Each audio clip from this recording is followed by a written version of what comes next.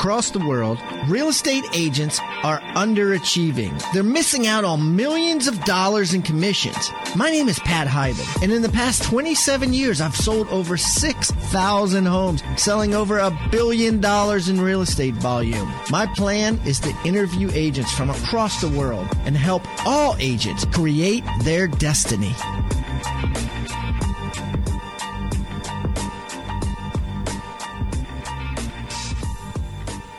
This episode is brought to you by Audible. Yes, Audible, the way to learn and listen to books without having to turn a page. Audible's awesome. I've always been a big fan. I always have several books on Audible that I'm listening to or getting ready to listen to after the next one is done.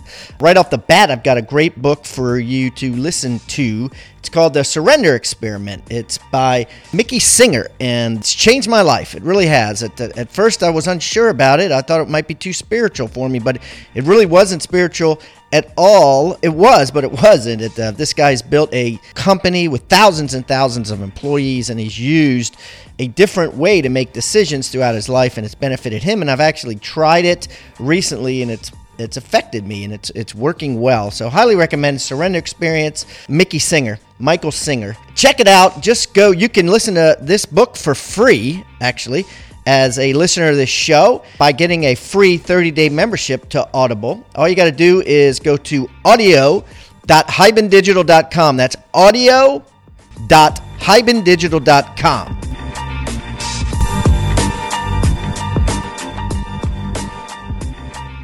This episode is brought to you by Bluehost. Check this out. If you have a website you want to host or are already hosting and are probably paying too much, they have disrupted the world when it comes to hosting things inexpensively and efficiently. As little as $3.95 a month, and you get a free domain name. They host over 2 million websites worldwide. Check it out, listeners to this show. Very inexpensive and efficient. They can get a free domain. So I got a coupon for a free domain for you. Just go to host.hibandigital.com. That's host.hibandigital.com. Over 2 million websites hosted worldwide by Bluehost.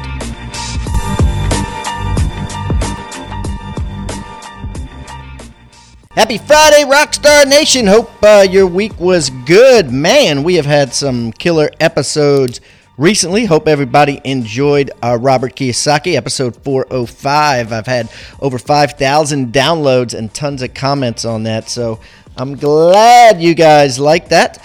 Listen, we got some good ones this week. Of course, today, good old Eddie Lane from Seattle, Washington is on.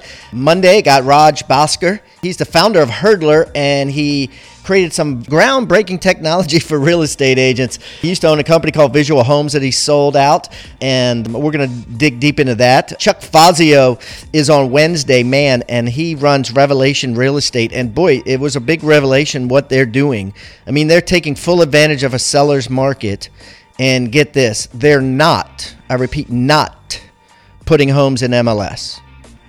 Yeah, it's a full-service brokerage, but not putting homes in MLS so that their agents get the leads and get the ad calls and sign calls, and of course not putting in Zillow, Trillia, Realtor.com. So when buyers pull up and they try to find it on their app, guess what? They can't.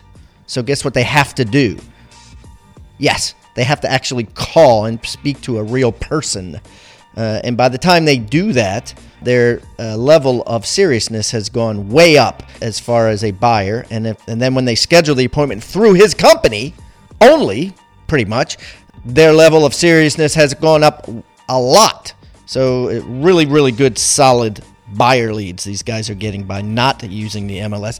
Fascinating stuff. You definitely want to hear that one. Friday, I got Karen Briscoe talking about real estate success, not failure, success, like major success, as she done in her life in 5 minutes a day. 5 minutes a day. She's got tons of brilliant ideas, and we dig deep. Karen's been on the show before, and that's always a fun one. And then October 31st, Halloween Day, I got a surprise, a surprise for you. Josh Dorkin and Brandon Turner, these guys run Bigger Pockets podcast. I was recently on it. and they came on my show. And listen, if there's anybody in today, like today, I'm not talking about someone who wrote a book 20 years ago or whatever. I'm talking about someone today who's writing the books and in the trenches and interviewing people who are doing this, who are investing in real estate one house at a time. These guys are doing it, and they share like the top 10, I think, things that they learned on their podcast over the last 3 or 4 years. And it is a hugely successful podcast. So you get the espresso version of years and years of interviews. And it is a very powerful interview. So that's going to be great. Don't miss those. Love them. I got some messages here. Been getting a lot of messages. I'm going to just read some of these. Hey, Pat, this is from John Logan of Le Rev Real Estate.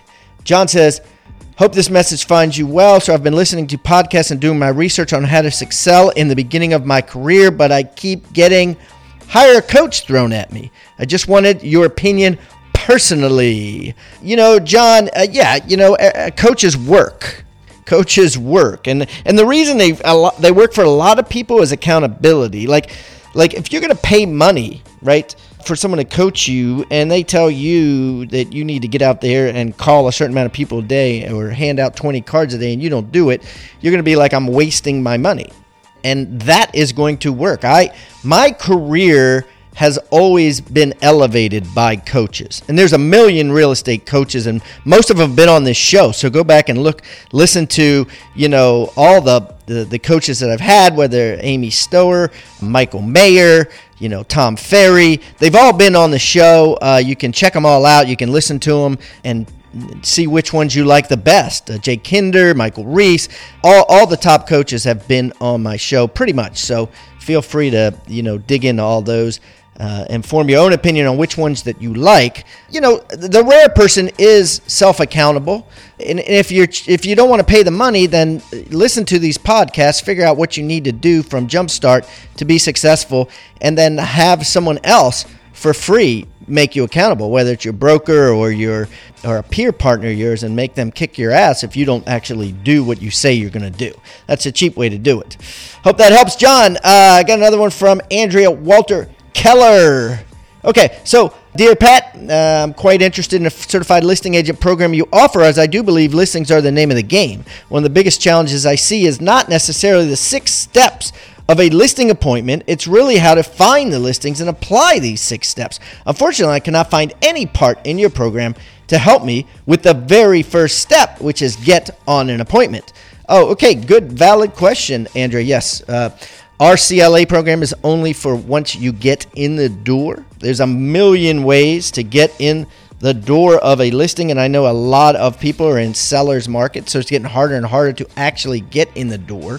But the answers to your questions are the basics. The basics are what's going to get you in that door. Number one, to you pick up the phone. What I did when I switched consciously from buyer agent essentially to listing agent, when I went from, like 80% buyers to 80% listings in a period of a year to 2 years, is I just sat in the corner and called everybody. The do not call lists and things like that. And you've heard this on a lot of the shows, people that come on that do a lot of calling. They're really nothing to be afraid of nowadays, from what I understand. And if you want to pick up the phone and just start banging away, calling people with Mojo Dialer and with different dialers, that you can connect with people so fast, and you could just call down the street. I think they call it circle calling. Rachel Adams calls it circle calling. She calls every house around a listing. If you thought about selling your house now or in the near future, just calling, and then aside from that too, you got door knocking. I mean, here's the thing: no one wants to hear that answer. No one wants to cold call, or knock on doors. But the reality of it is you have to, if you want to build a listing business and you're not getting listing referrals. You have to start with the basics. And of course, you got FSBOs and expireds. We just had a great episode on it, Wednesday's episode. If you didn't hear that, go back and listen to it. Man, it's a killer episode. Just the last one before this. It'll play automatically when this ends. If you subscribed on iTunes to us or subscribed on Stitcher, it'll just keep playing. But listen to that. That's killer FSBO expired scripts. Those are always good ways. But again, bottom line is basics. Okay, Daniel Pedersen from Panama City. Pat, thanks for all the valuable content. I just wanted to write you, if you were me, 27 years old and just started out in the business, what would be the most important thing I should figure out in order to grow my sales? I had breakfast with a guy yesterday, and he asked me the same exact question, and my answer was, be a junkyard dog. You need to just go full out, Daniel, and just be a junkyard dog. Just be living, eating, breathing real estate, talking real estate with everybody that you see, calling everybody that you know, calling everybody that you don't know, handing out business card after business card after business card after business card. You need to just go crazy with the cheese whiz as a realtor, as a real estate agent, and just let everybody know on Facebook. You shouldn't be posting anything but, man, I love real estate. I'm in here cold calling today. I'm in here prospecting. Just met someone. I handed them my real estate agent card. Whatever it is, just try to post things and do things and live, eat, and breathe real estate and be a junkyard dog. Take rentals. Take mobile homes. Take everything real estate that you can get and just work it. Just work it. Just go to work. Never turn down an invitation. Anybody invites you to anything, just go there and make it your point to hand out a card to every single damn person you meet there. And meet people there. Be assertive. That's my advice to you. So, hope that helps. Anyways, guys, this is we got some great stuff ahead. I am so excited. Thanks for tuning in and make it a great weekend.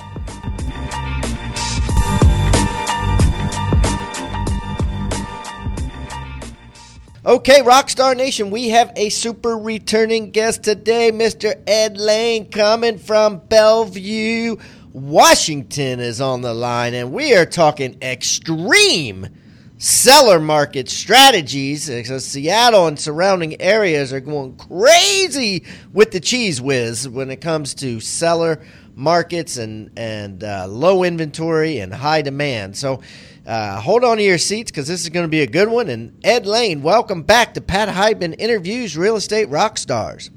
Well, glad to be back, Pat. I appreciate you inviting me back. So, Ed, why don't you give our Rockstar audience a little bio on yourself so they can get to know you better? Sure. Yeah, happy to. So, live and work here in the Seattle market. The city is Bellevue specifically. Been in the industry since the 80s. Started in the mortgage industry and then added real estate about 12 or 13 years ago, and have built up a brokerage here in Bellevue of about 100 agents and just having a good time selling a lot of houses.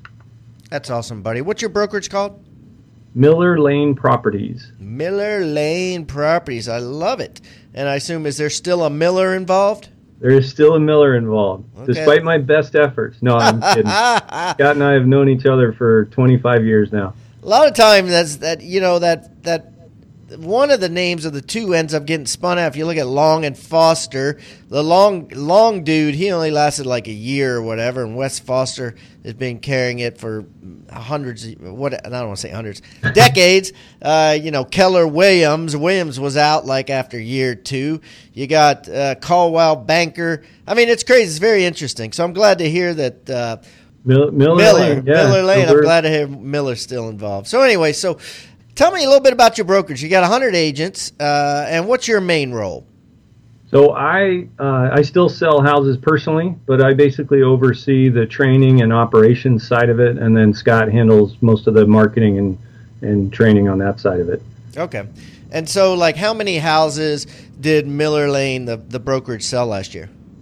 We sold a little less than 400 sides. Okay, so you guys are selling 35 homes a month there. Yeah. Okay.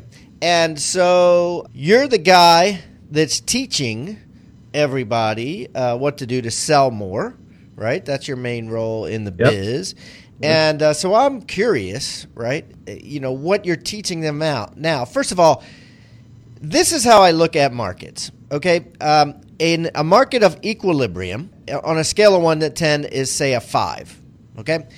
A buyer's market is anything under 5. If you're at a 0, you're like an extreme buyer's market. right? Like the buyer rules and everybody's selling at the same time and the houses are sitting on the market a long time.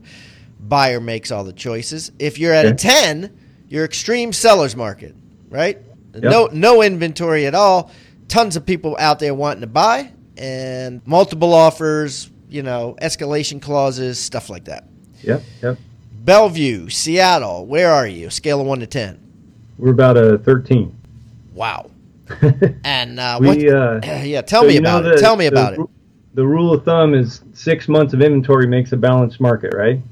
Yeah, that would be at 5. Let's say 6 months of inventory. That would be your equilibrium. I agree with that. Yep. The national average right now is about 4.5 months of inventory, which would make it basically like a 6.5 or 7 in your scale. Yes. So it is a seller's market nationally. In the Puget Sound region, which is our our MSA, it's about 2.5 months of inventory. And King County, where Bellevue is 0.8 of a month of inventory. Wait a minute. Okay. I've never less than a month inventory. Yeah, we have 3 weeks of inventory, Pat. I don't think I've ever met somebody or known. Now, this might have been, like, even in when everybody was peaking and stuff was selling fast, there were always houses that balanced it out. There were always houses, the goods, it usually what it is the good stuff sells and gets the multiple offers, and you've always got some crap that kind of weighs down the months of inventory. So you're saying 3 weeks inventory. What is that like?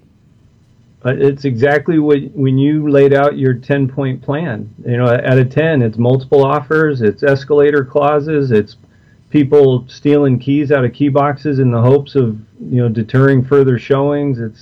It's chaos, and that's why, as a firm, we focus on and emphasize lead gen in general, but listing lead gen specifically, because that's where the gold is.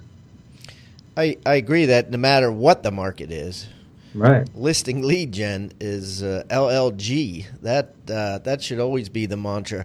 So, that being said, what are you doing? What are you teaching regarding listing lead gen that is different now than it may have been 5 years ago? I mean, is it as easy as, hey, if you used to prospect for listings 2 hours a day, now you got to prospect 6 hours a day, or what's it like? What are you telling them to do? Yeah, so great question, because that's the kind of the magic pill. What we're teaching them is a comprehensive approach. So it's a little bit old school in that we still use direct mail as part of it, but it's online, offline marketing, pounding the phones, door knocking, doing direct mail in a radius around a listing to garner those 3 additional listings that come on statistically within 90 days of any home selling. It's all of that, and what we've done is kind of dubbed it as a social farm. So it's an approach that each of our agents uses to target a geographic farm while at the same time integrating and getting after their sphere and past clients, and that's where the social farm kind of comes in. Wow. So what Ed is saying is, if you haven't heard the phenomena. There's a phenomena out there. If a for sale sign goes up in a neighborhood, chances are within 30 to 90 days, unequivocally another for sale sign is going to go up nearby, if not on the same street. Many times it's on the same exact street.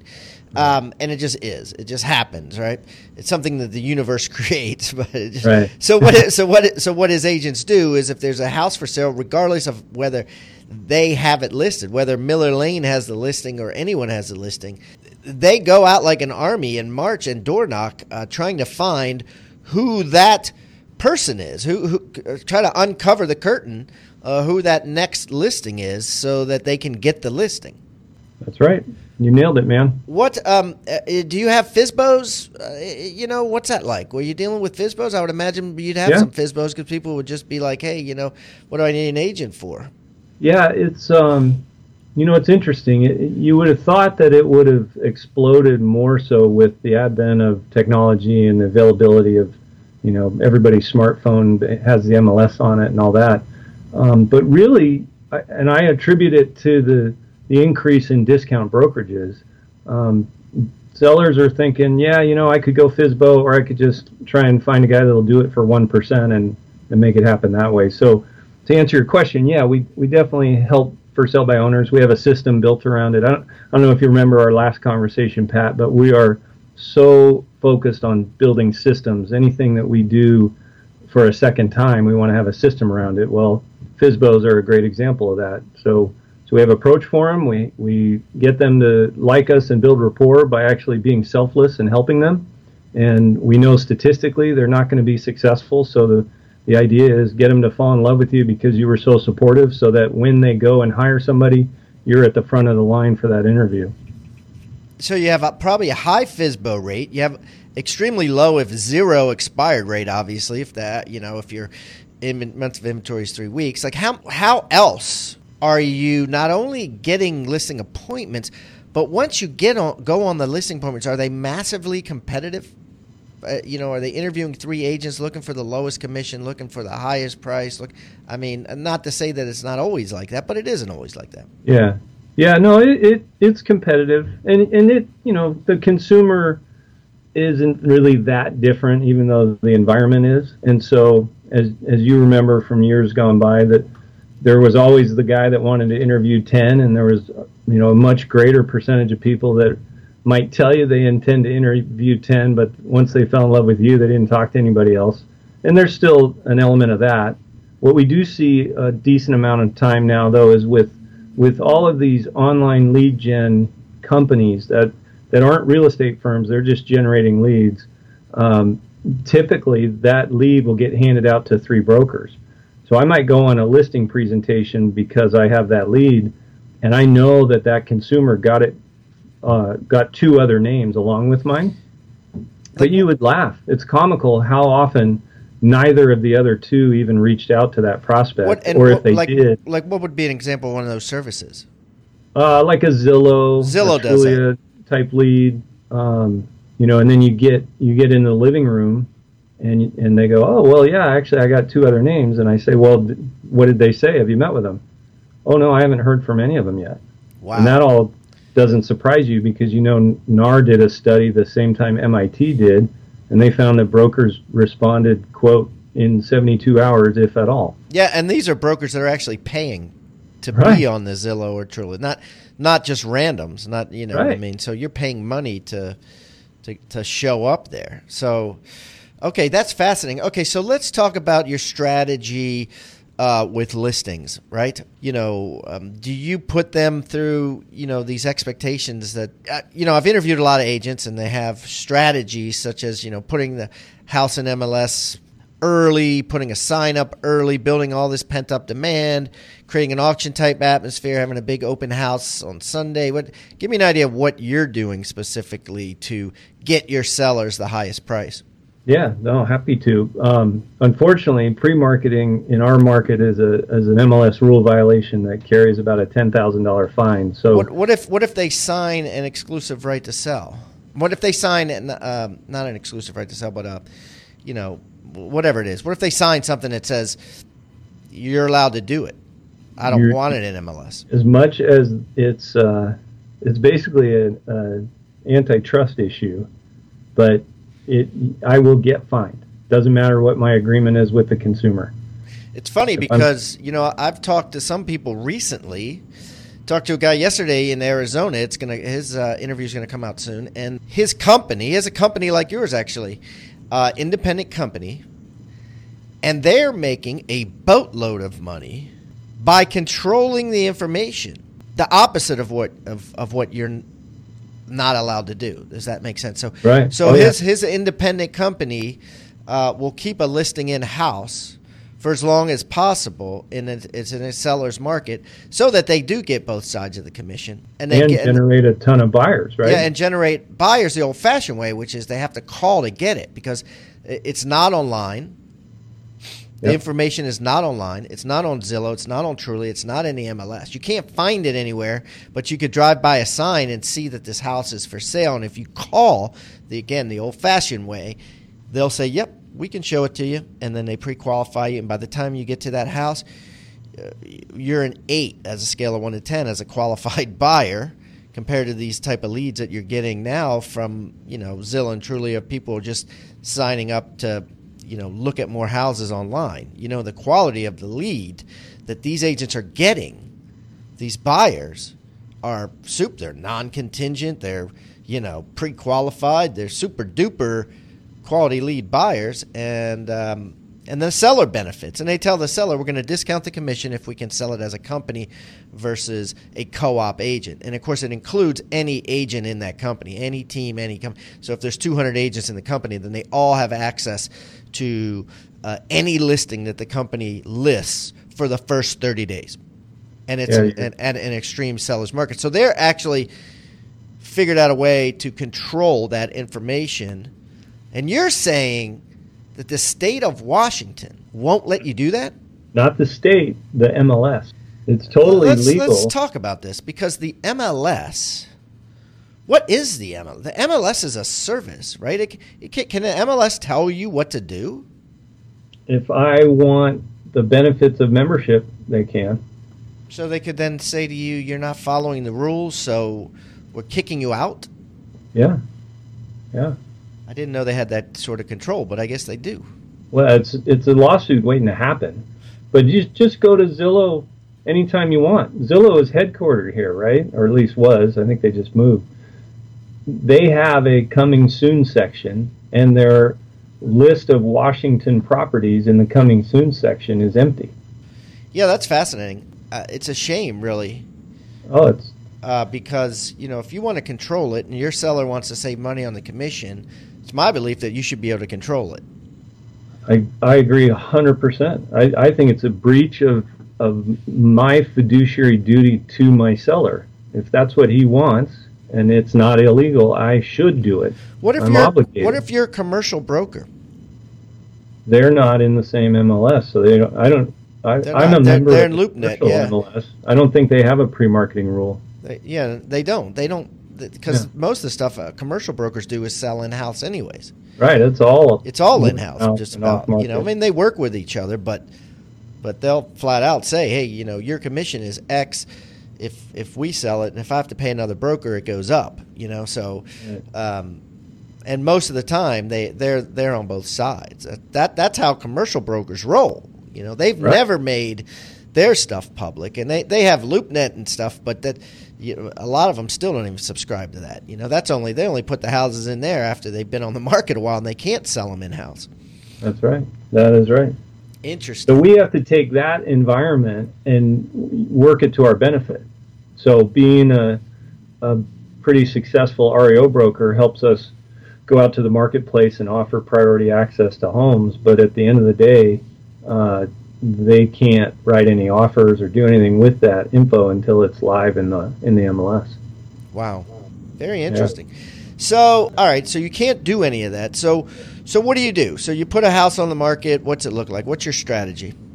So when we put a house on the market, we will we don't do it with 100% of them, but if it looks like it's going to be a very sought after home, which most of them will be because of the lack of inventory, we will put it on the market 1 week, reserve reviewing offers until the following week. Our MLS also has an authorization form that sellers sign to allow pre-inspection, so we'll put that into the listing and encourage people to pre-inspect.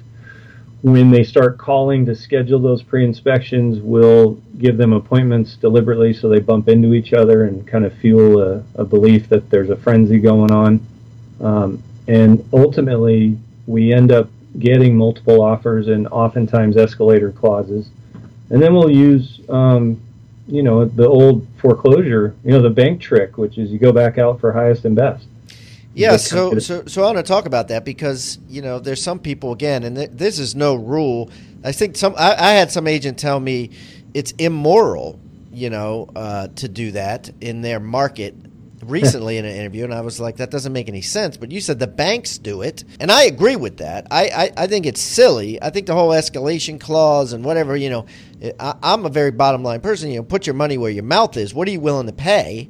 And I think the seller benefits by not knowing, what the other offers are, because inevitably someone's not going to win by $1. someone's going to win probably by $5,000, maybe 20. Over the last, and they'll never know, and that benefits the seller, and you work for the seller. Yeah, immoral, it doesn't fit in this conversation in my mind, because I have a legal obligation to do whatever I can, legally and ethically, to get my seller as much money as I can, period.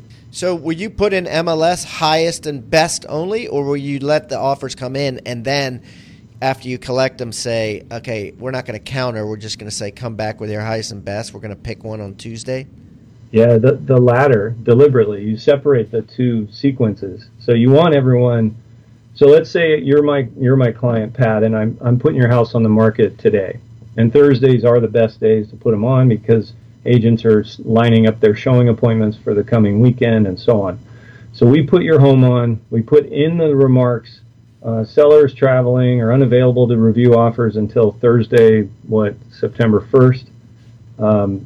Please submit by 3 p.m. and any offers, if there are any offers, will be reviewed by 5 p.m. on the 1st. So that tees it up so that if we get one offer or we get 10 offers, whatever it is, they're all going to show up around the same time. I don't do anything about highest and best until I know I've got at least a second offer, because I won't go highest and best back to one buyer because I don't want to risk losing the only buyer I got. Right. So the minute we get a second buyer, I'm already putting you on notice. Hey, Pat, good news. We have a second offer now, and there's still another 24 hours before our deadline. So just be prepared. You have a few options. You can accept one of the offers. You can counter one or both of the offers. You can reject them all. Or my personal favorite is we can go back for highest and best from anybody who has submitted at that point.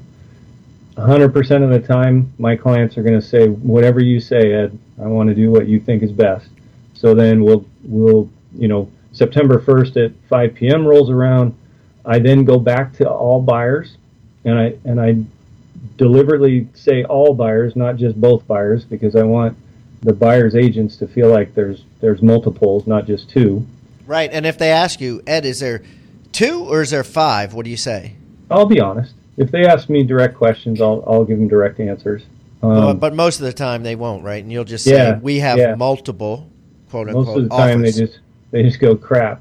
But I always deliver that news over the phone rather than email, because I want to hear over the phone whether they're reacting viscerally. Because, sometimes agents go, this is BS, this is immoral, right? Yeah, it's not fair. We were there first. And if they do, I'll hear that in their tone, right? And I'll go, hey, take a breath, Pat. Listen, the rest of the buyers might react the same way you are, so why don't you just stay in the game? Don't revise anything, just stay in the game. And 100% of the time, I keep people from getting pissed and going away. And I would say getting pissed happens less than 5% of the time. Yeah, especially if you say that. And then it's kind of tricky because it is possible they still might get it because the other buyers could act there. But it also helps you in that you're not lying. You're not, right. One pulls out and then you're like, oh, now I don't have it anymore. Yeah, and if the other offer has an escalation clause and this first offer bailed out because they got mad, then my escalation clause won't get triggered because you got to have a second offer. So I'm trying to keep as many people in the game as I can, and then what I'll do is I'll tell them, okay, Pat, so highest and best is due by tomorrow at 5 p.m. I will go into the MLS and update the remarks so it shows that we have a multiple offer situation with highest and best due by tomorrow at 5 p.m. That way, if there's anybody that hadn't submitted but wanted to, they will.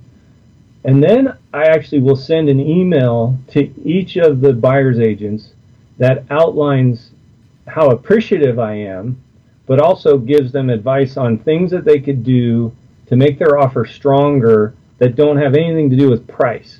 And that's how I'll kind of steer them to making sure they used my title and escrow, and making sure that, our MLS forms have a couple goofy clauses that give buyers a free out. And so I'll advise them, if you want to make your offer stronger, strike paragraph X or whatever. and you'll tell that to the agent. You'll just say that, like you'll say, can I give you a hint? Yeah. Waive your appraisal. And I deliberately say, please don't take this as a counter, anything other than hopefully some constructive advice. We're not being condescending. We just know that price is important to buyers, and sometimes the decision comes down to something other than price. So here's some ideas for you to think about. This is great stuff. So let me ask you some specifics. So on the subject we were talking about, X out paragraph, 8 or whatever. And let's just say that paragraph is, the loan contingency, which also happens to be the appraisal. Is that becoming the norm, and is that how you're handling an appraisal issue in your area? I don't know if I'd say it's becoming the norm, but the issue itself is becoming prevalent. Low appraisals are definitely a big deal.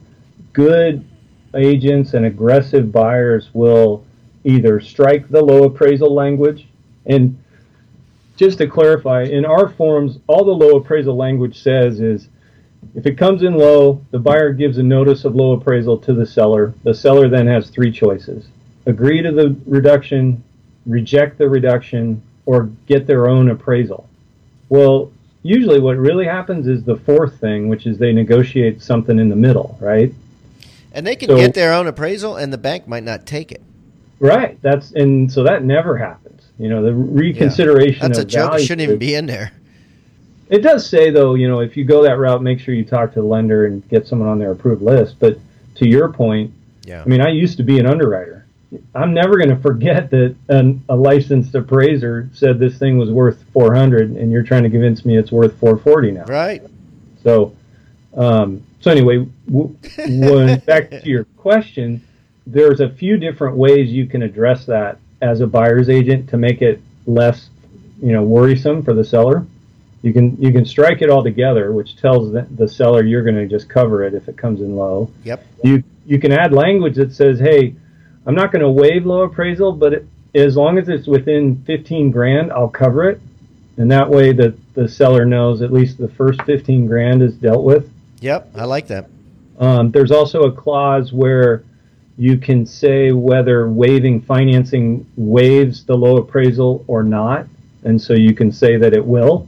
Nice. That one's an easy one because I love that one because you're saying, you betcha, if I waive financing, I will also waive low appraisal, but I haven't waived financing, and I don't intend to.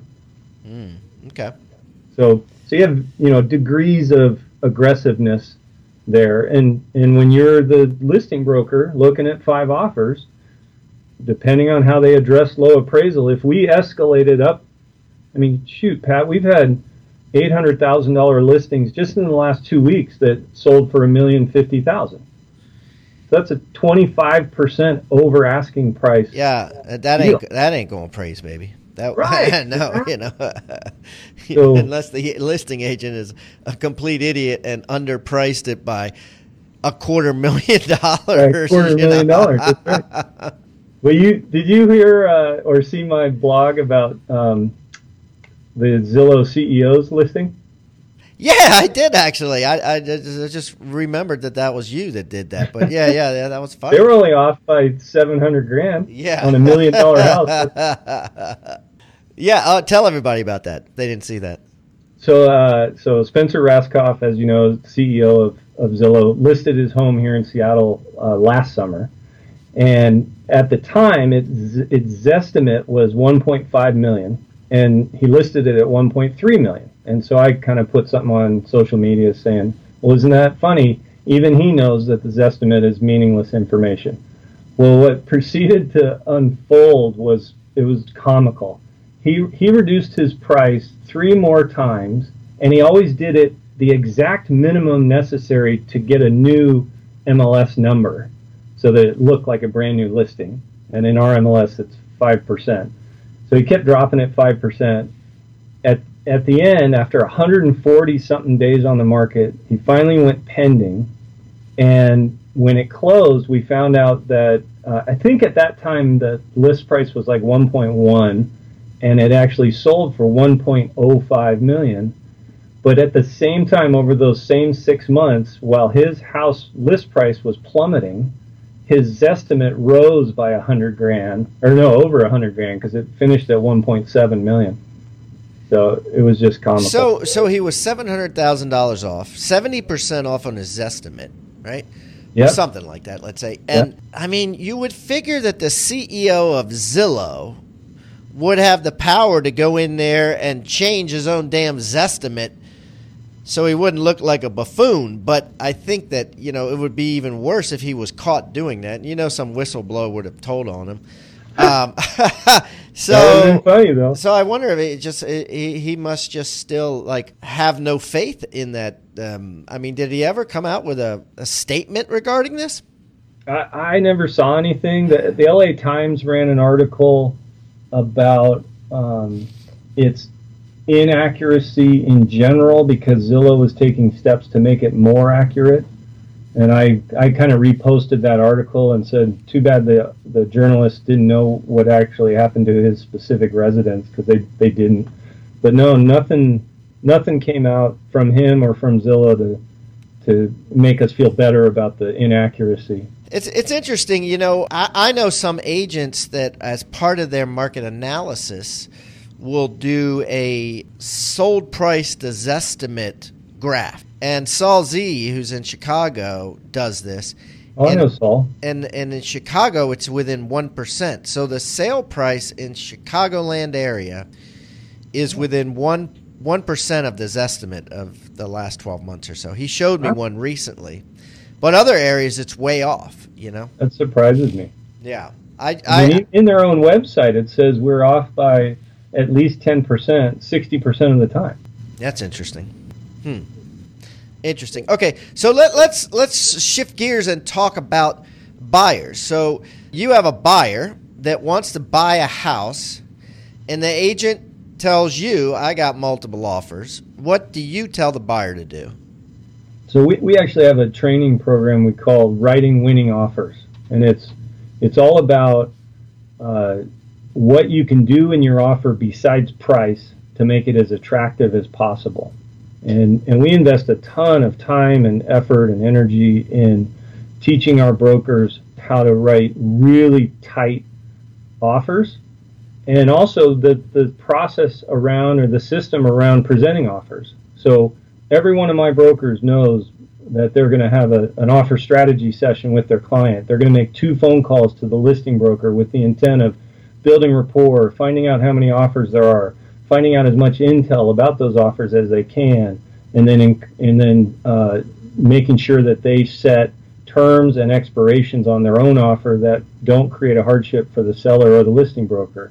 Because you want to leave those conversations with the listing broker going, man, that guy's super knowledgeable, professional. I want to work with him. As long as his offer is decent, I'm gonna advocate for him. Okay, so let's try to give our audience some meat and potatoes here, so they can learn from you, if it's okay. Sure. So let's take this one step at a time. So we know the situation. We know it's multiple offers.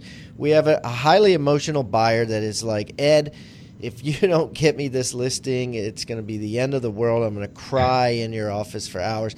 So first step is, okay, I'm going to, there's many steps, but you said first step is to build rapport with the other agent. So how do you do that? So I'm going to call you, Pat. In this example, you're the listing broker. And the first thing I'm going to do is compliment you and get you to laugh. So okay, so how are you? Give me an example, yeah. I'm going to say, hey, this house on 123rd, I can see that you did an awesome job on getting this thing ready for sale. I got to ask you, though, did the seller insist on leaving that lime green wallpaper in the bathroom, or was that your idea? Okay. And they'll go, yeah, funny. I begged them to take it down. Man, we've all had sellers like that. I feel your pain. Hey, listen, I wanted to just kind of touch base with you. I'm pretty sure, that house being in Bellevue is going to fly off the shelf. Do you have any offers in hand at this point? Yes, I have multiple offers, Ed. Awesome. How many did you get? I'd rather not say. Oh, okay. Hey, I understand, Pat. I'm not trying to ask you to do anything you're not comfortable doing. I just also know that you have a fiduciary duty per the state to get your client as much money as possible. So I'm just going to try and get whatever info I can to help me get my client to do as much as they can, which solves your obligation to your client. All right, So tell them I got 2 others. Okay, that's awesome. And you still have another 24 hours before your deadline, so hopefully you get 3 or 4 more. Yeah, Do you mind sharing with me those 2 that you have in hand? Are they at or above the asking price? One of them is, yep. Okay, sweet. Do you mind coaching me a little bit? How high above do I got to be to win?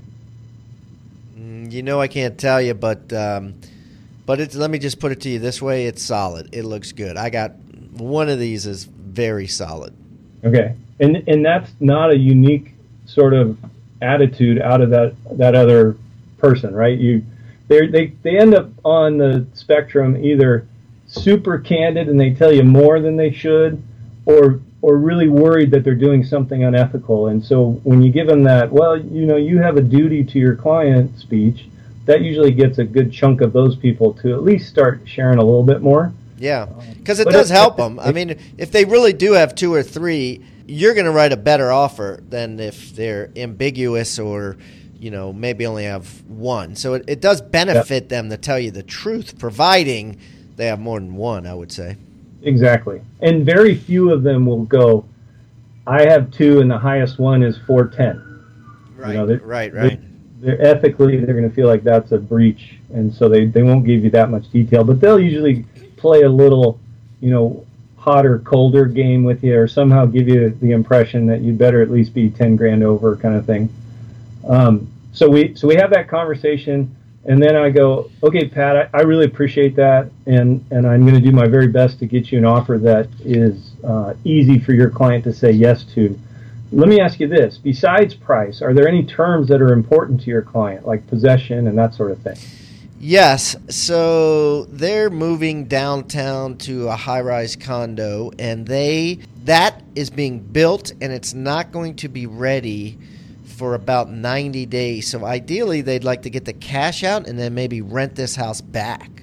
So if you could write this sucker for, settle in 30 days and rent back for 2 months, that would be awesome.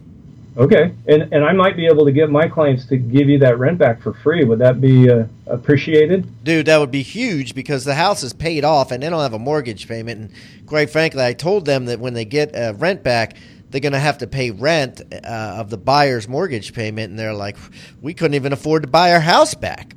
Yeah. Okay. Well, I can't promise anything, but I'll definitely go to bat for you on that. Yeah.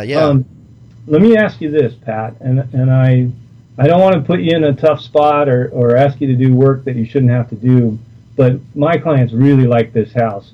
If I give you an offer that you cannot refuse that expires today, is your client willing to look at that even though the deadline says tomorrow?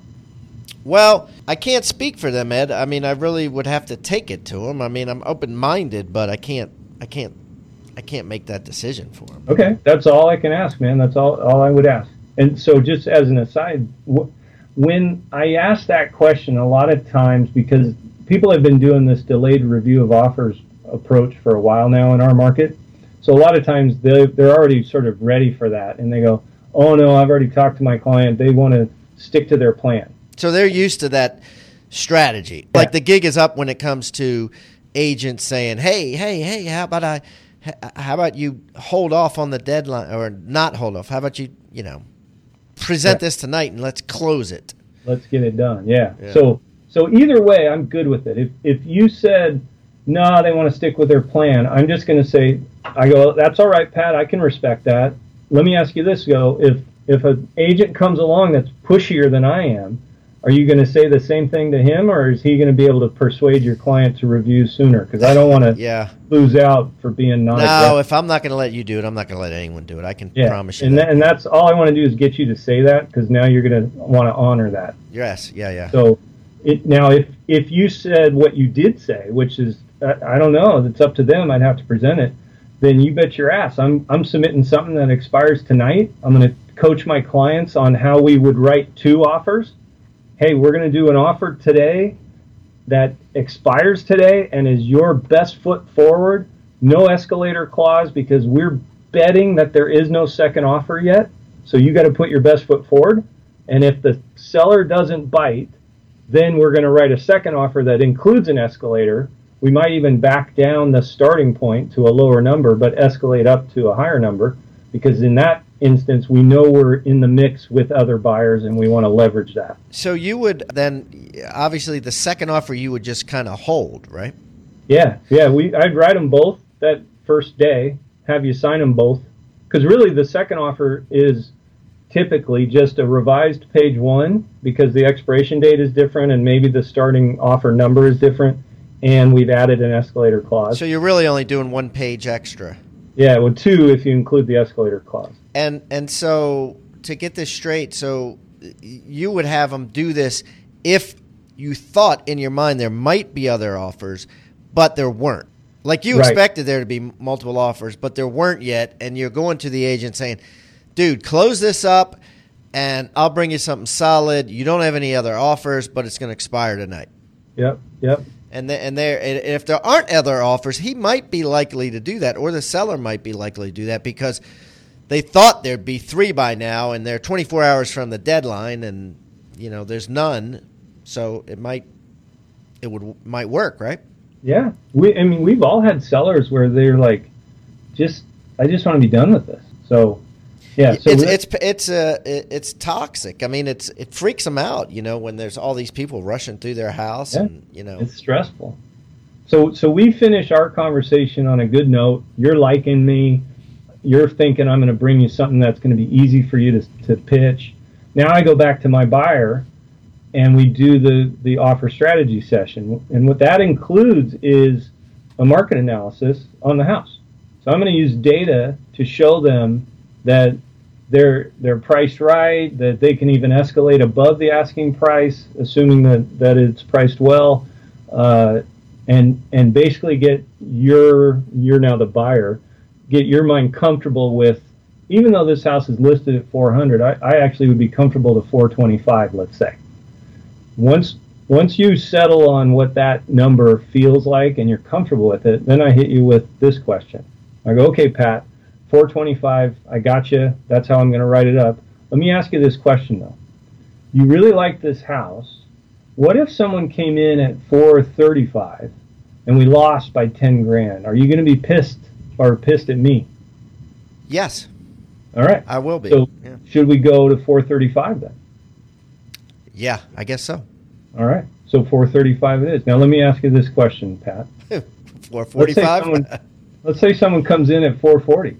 Are you going to be pissed? Yeah, and I'll ask it. And you'll keep going, really. You'll keep going like that, huh? Yeah. And I will interject. I'll go, Pat, believe me, I am not trying to squeeze money out of you. That's not my mission. Yeah. What I'm trying to do is help you figure out in your own mind what that emotional premium is, because this is the right house in the right school district and so on.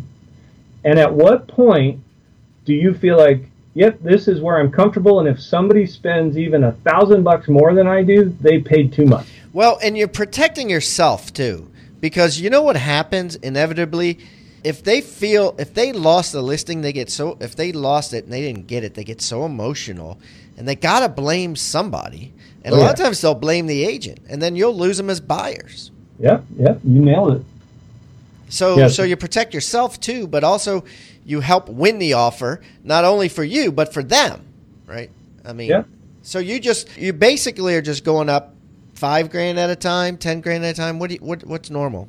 It depends on what the price point is and how much did they squirm when we landed on 425. Yeah. Okay. Like if they really felt like that was a stretch already, I probably would only say maybe $5,000. In fact, when I said 10 to you, I started to think that number might have been too big, but you went along with me, and I appreciate it. Yeah, no problem. I want the house. Yeah.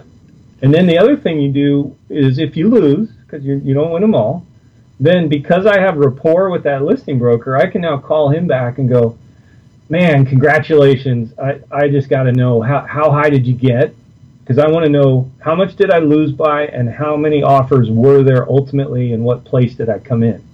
Because then I can go back to my client and coach him and go, hey, man, we got our asses kicked.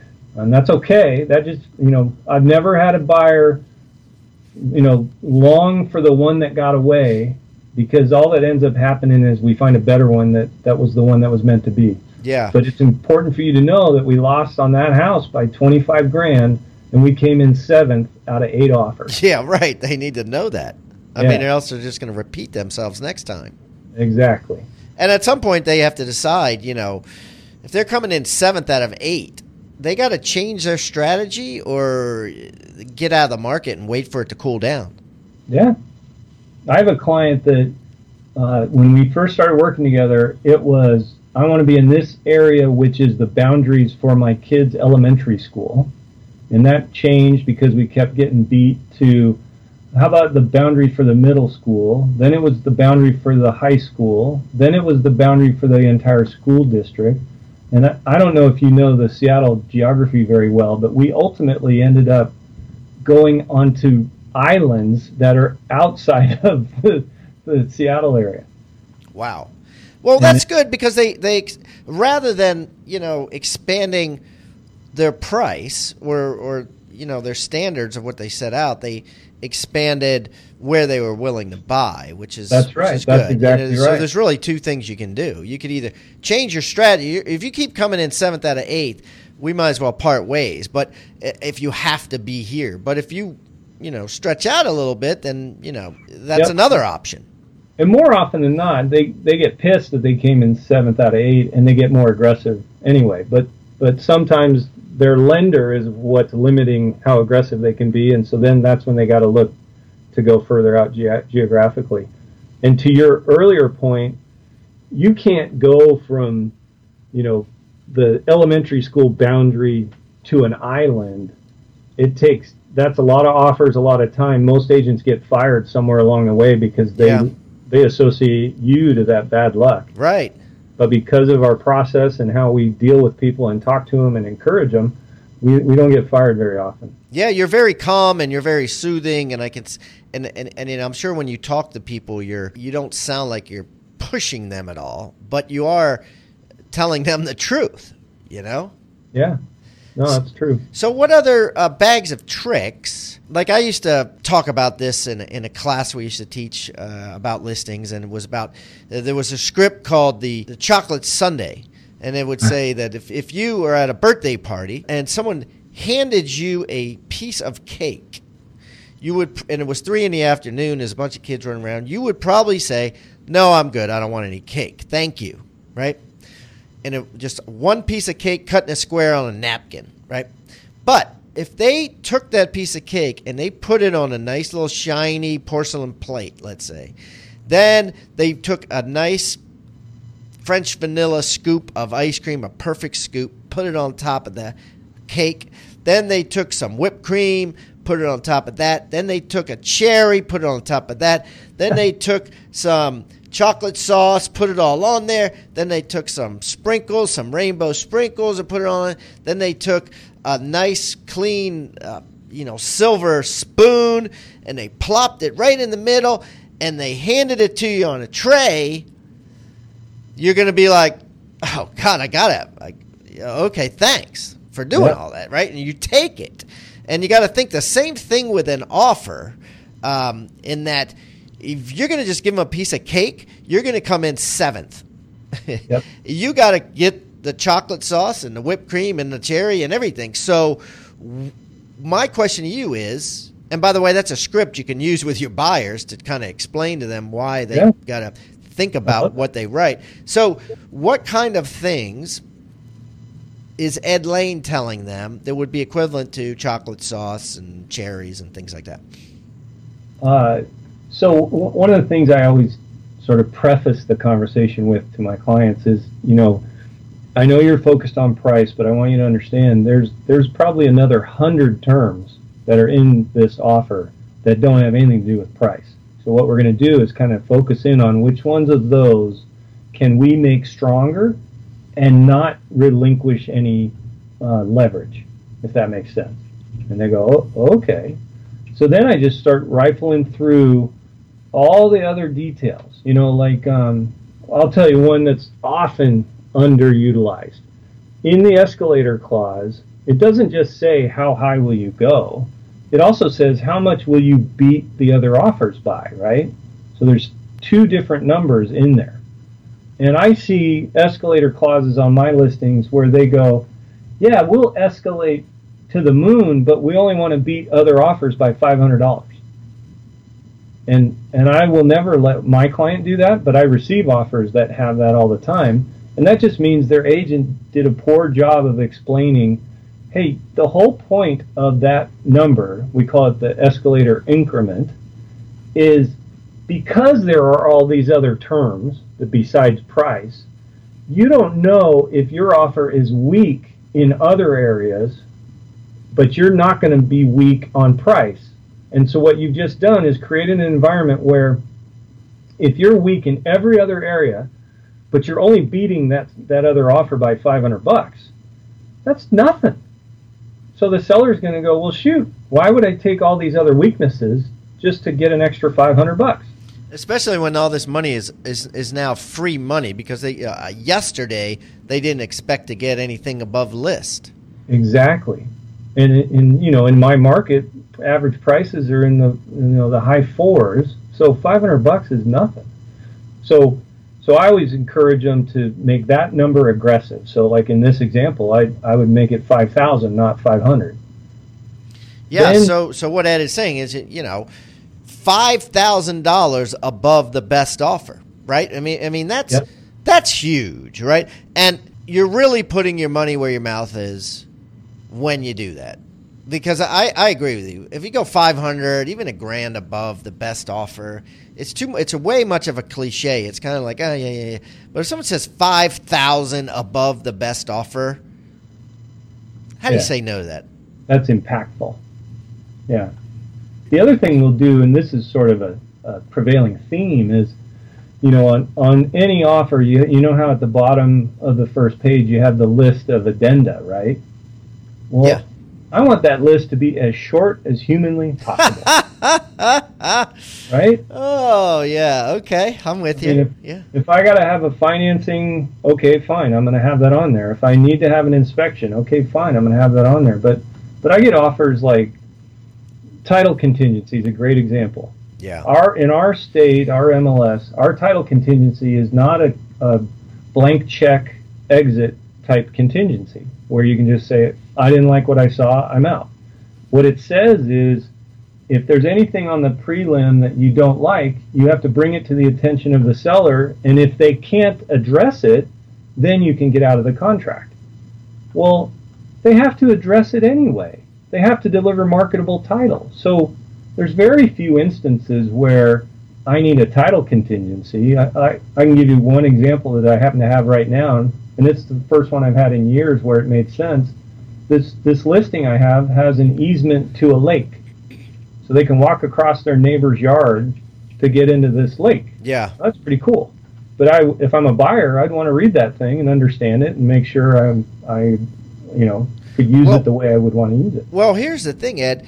If there's a title issue that comes up, which title issues do come up, the title company calls the seller and tells them about it. They don't even call the buyer. A lot of times buyers don't even know about these title issues because they get cleared up before settlement. So the buyer doesn't even have an opportunity to, formally tell the seller, you need to clear this up. You know what I mean? It becomes an assumption. And the seller, like you said, has to have clear title anyway. So the title company calls the seller clears it up. The buyer shows up at settlement. On settlement day, oh, by the way, there was this issue. We cleared it up. They don't even care.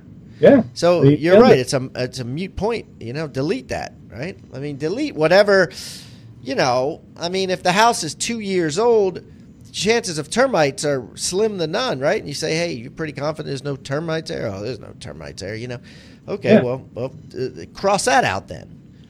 Well, and if you're going to, like in our market, our inspection contingency clause is a blank check. I mean, you don't even have to do an inspection. You can terminate for any reason. Yeah. So I get offers from my agents because I have to review all offers for agents under 2 years.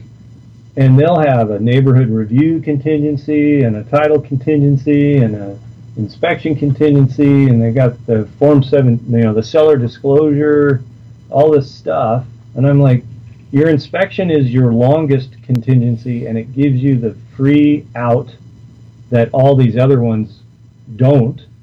Why don't you just eliminate everything but the inspection, but perform all the same due diligence, and then decide if your client wants the house or not, your offer will be much easier to accept. Yeah. Like, bring your inspector when you're looking at it, right? And then, right. Yeah, that's awesome. I love it. So that's writing winning offers is what we call it, but we cover just a ton of minutia type stuff. But if your client really wants that house, you should do everything in that training because you're going to win. Deposit too. Like some people still put a $500 deposit down, and some guy will come in and put a $50,000 deposit down. I mean, if you really want the house and you're going to get it, and the seller agrees to your terms, the deposit amounts are relevant because you're only getting 0.02% interest on it anyway. So why not just give it to the agent, let them hold it? Yep. Nailed it. I love big deposits. Anything you can make it strong. And, of course, there's the old letter, I love your house, here's our kids, all that stuff. There's all kinds of emotional stuff you could put in there. Picture of the family, You're taking it right out of our hymnal, man. Yeah. We have templates, and we give them to our clients and say, do something like this and find a recent photo. Yeah.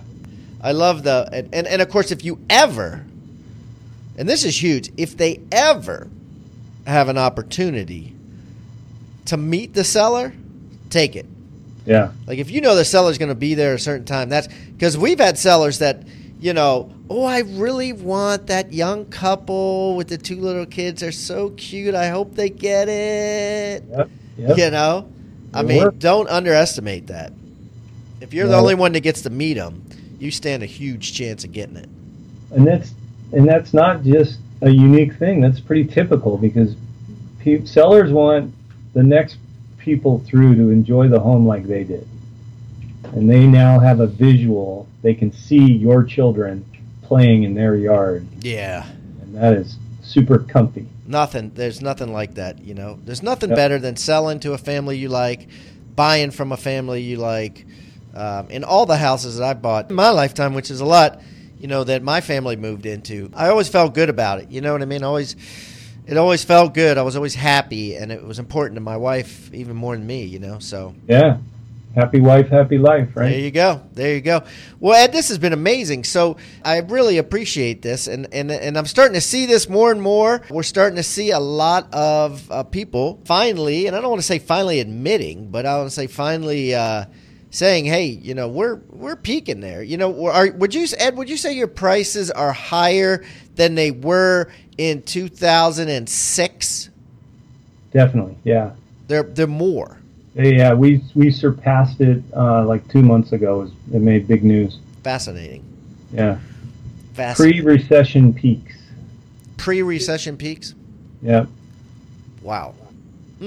Well, congratulations, I guess. And I hope that it'll be very interesting to watch. So, listen, good luck to you. Thanks so much for coming on. This has been awesome. You gave both sides of the spectrum, buyers and sellers. This is great. I think our Rockstar Nation is lucky to be able to learn both sides of this because if you're not in a seller's market, chances are you will be there.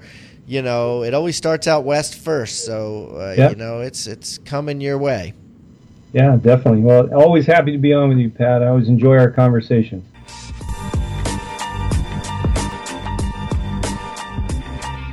This episode is brought to you by Rebus University. Yes, Rebus University, the home of the Certified Listing Agent course. Many people taking the Certified Listing Agent course. You will never, ever lose a listing again if you take this course over and over and you ingrain this stuff into your head.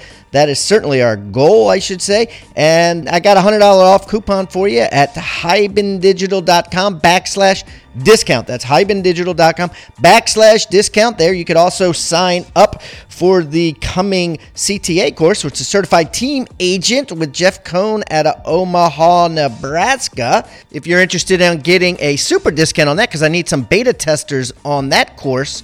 And if you beta test it, I'll give you 50% off. So if you want to get on the beta list, go to rebusuniversity.com/courses/CTA. I'll repeat that, rebusuniversity.com/courses/CTA for the certified beta tester list of the Certified Team Agent course.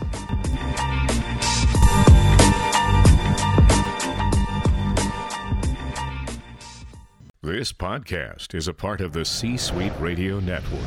For more top business podcasts, visit c-suiteradio.com.